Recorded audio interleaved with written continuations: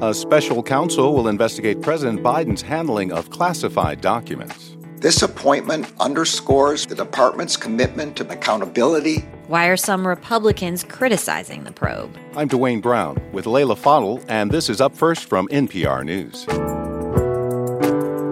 Europe and the U.S. are ramping up support for Ukraine. The West is preparing to send so-called light tanks to help the country fend off Russian forces.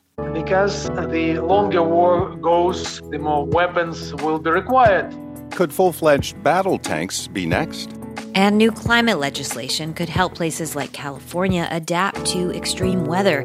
But how much can it really help when cities continue to build for the climate of yesterday? Stay with us. We'll give you the news you need to start your day.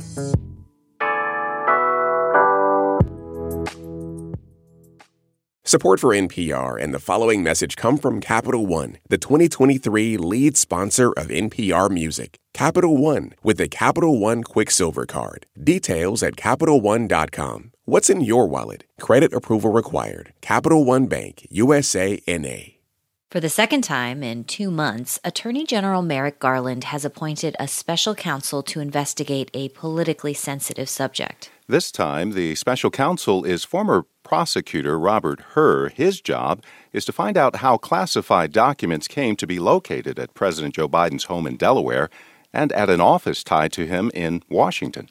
NPR Justice correspondent Carrie Johnson has been following the story, and she joins us now. Good morning, Carrie. Good morning. So what do we know about the mandate of this new prosecutor? The DOJ wants him to investigate the possible unauthorized removal and retention of classified documents or other records found at 2 sites connected to President Biden. That's his home in Delaware and an office he used at a think tank in Washington, D.C. after he served as vice president. Now, of course, classified materials are supposed to be stored in special places, not out in the open or even in a locked room or a closet. The White House says Biden isn't sure what's in these papers that his lawyers found, and he didn't know the papers were there. A White House lawyer says these documents were misplaced, that this was a mistake, not intentional.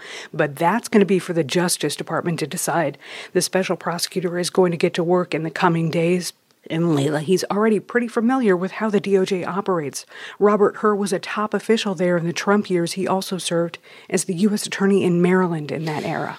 Now, Attorney General Merrick Garland came into office pledging to restore public confidence in the Justice Department. Is that why he made this appointment? Merrick Garland said these regulations at the Justice Department called for him to appoint an outsider here because these are extraordinary circumstances. Here's more of what the Attorney General had said to explain his decision. This appointment underscores for the public the department's commitment to both independence and accountability in particularly sensitive matters, and to making decisions indisputably guided only by the facts and the law. And Garland had praise for lawyers and agents who've already been working on this matter. He says he's going to make sure the new prosecutor has all the resources he needs to do this job.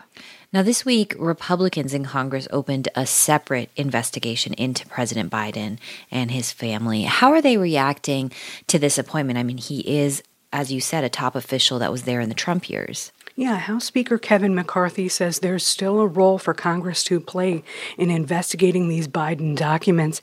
And the new chairman of the House Oversight Panel, James Comer of Kentucky, agrees. But Comer says he's really not a fan of special counsels. Here's what he said. When that special counsel is appointed, it limits our ability to do some of the oversight investigations that we want to do with respect to this. I think the House Oversight Committee can be a lot more effective and a lot quicker in getting to the truth of what really went on with those classified documents than a special counsel.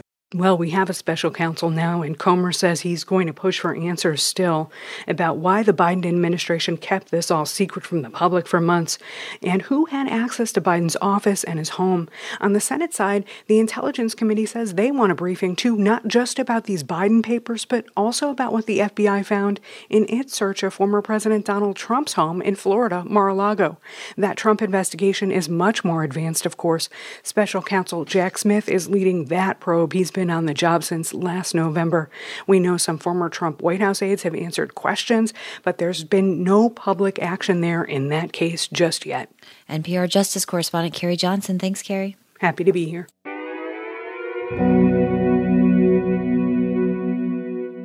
Ukraine is once again getting weapons that were previously off limits. Yeah, the U.S., Germany, and France have all pledged to send Western-designed armored personnel vehicles to the country. Until recently, Ukraine's allies had resisted sending them, fearing it would provoke Moscow. To understand what's behind the shift, we're going to turn to NPR's Eleanor Beardsley in Paris. Good morning, Eleanor. Good morning, Layla. So what kind of vehicles are these? Why are they so important? Well, these are armored fighting vehicles, and they can carry infantry. The French AMX-10CR, which French President Emmanuel Macron has called a light battle tank. America's giving the Bradley fighting vehicle, and Germany is giving its Martyrs. These are armored vehicles with powerful guns, and they're meant to go on the offensive and hold ground. They were all designed during the Cold War to fight Soviet forces, ironically.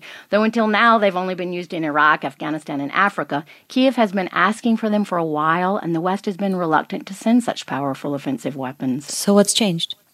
The war has changed. The Ukrainians have shown they can not only defend their country, but many think they can win this war against an army that before the conflict was thought to be the world's second most powerful, and this has changed the calculation. So while the West for a long time was concerned with escalating the conflict, antagonizing Russia, it's become worried about the war dragging on for years with the two sides in a seeming stalemate and no peace negotiations in sight.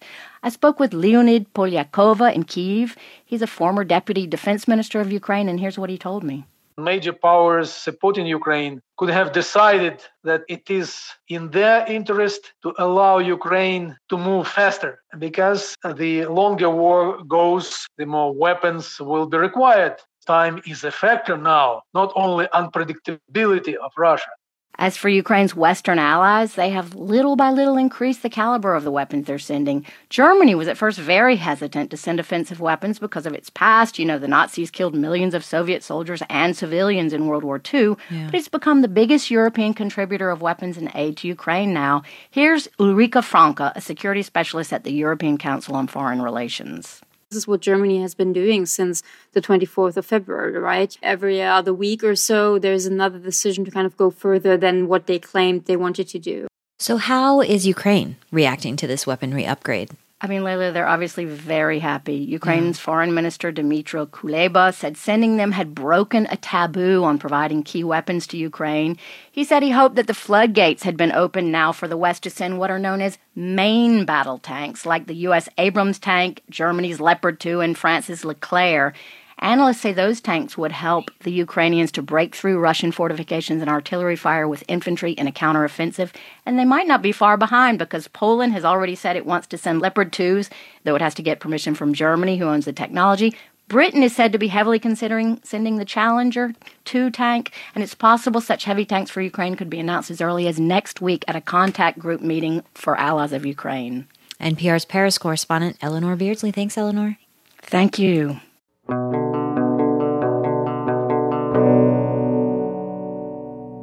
Californians have been navigating flooded roads and intersections after weeks of heavy rain. All that concrete isn't prepared for storms that are getting more extreme with climate change. A new law passed by Congress in December could change that. But the big question is, how soon will it make a difference? Lauren Sommer from NPR's Climate Desk joins us this morning. Hi there. Of course, we need the rain due to the drought, but why are we seeing so much flooding in California? Because it's not just next to rivers, right? Yeah, that's right. This is flooding that often happens far from rivers. It's inside cities and neighborhoods. And it happens because a lot of rain falls and the stormwater infrastructure, which is those drains and pipes that go underground, right. It simply can't handle it. Sometimes they get clogged, but other times they're just not designed for that much water. Why aren't they designed to handle these types of storms and water? That's because in most places, the infrastructure is based on really old rainfall records. I spoke to one utility in Kentucky, the Louisville and Jefferson County Metropolitan Sewer District, and their stormwater infrastructure is based on rainfall data from 1961. The problem is that storms are getting more intense. The utility did a study that found extreme rainstorms have already gotten worse, and with climate change, will drop 2 to 3 more inches of rain by 2065. Infrastructure planning manager Stephanie Laughlin says they're feeling those effects. Because those climate change storms are happening more frequently, now is the time to invest in updating those systems that were installed 100 years ago. Yeah, Lauren, it makes sense, right? Why don't these utilities switch to more recent rainfall records or design better infrastructure?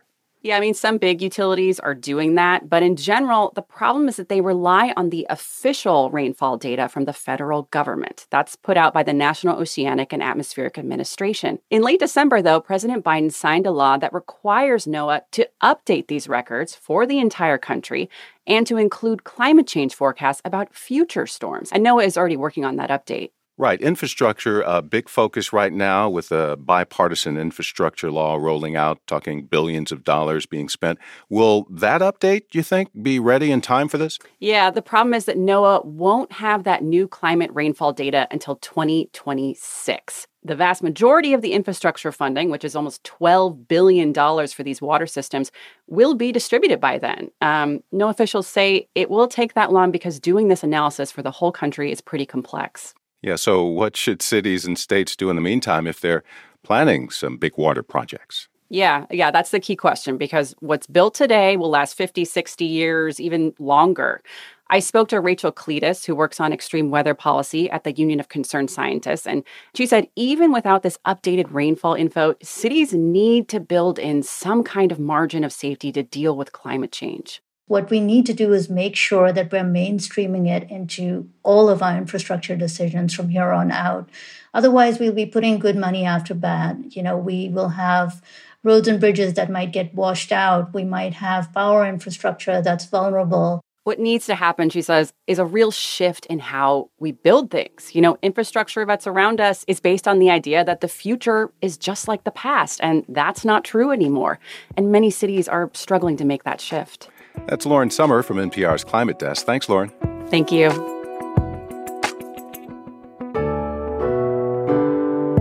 And that's Up First for Friday, January 13th. I'm Leila Fadel. And I'm Dwayne Brown. Up First is produced by Ziad Butch and Shelby Hawkins. Our editors are Ali Schweitzer and Alice Wolfley. Our technical director is Zach Coleman. And don't forget, Up First airs on Saturday, too. Aisha Roscoe and Scott Simon have the news.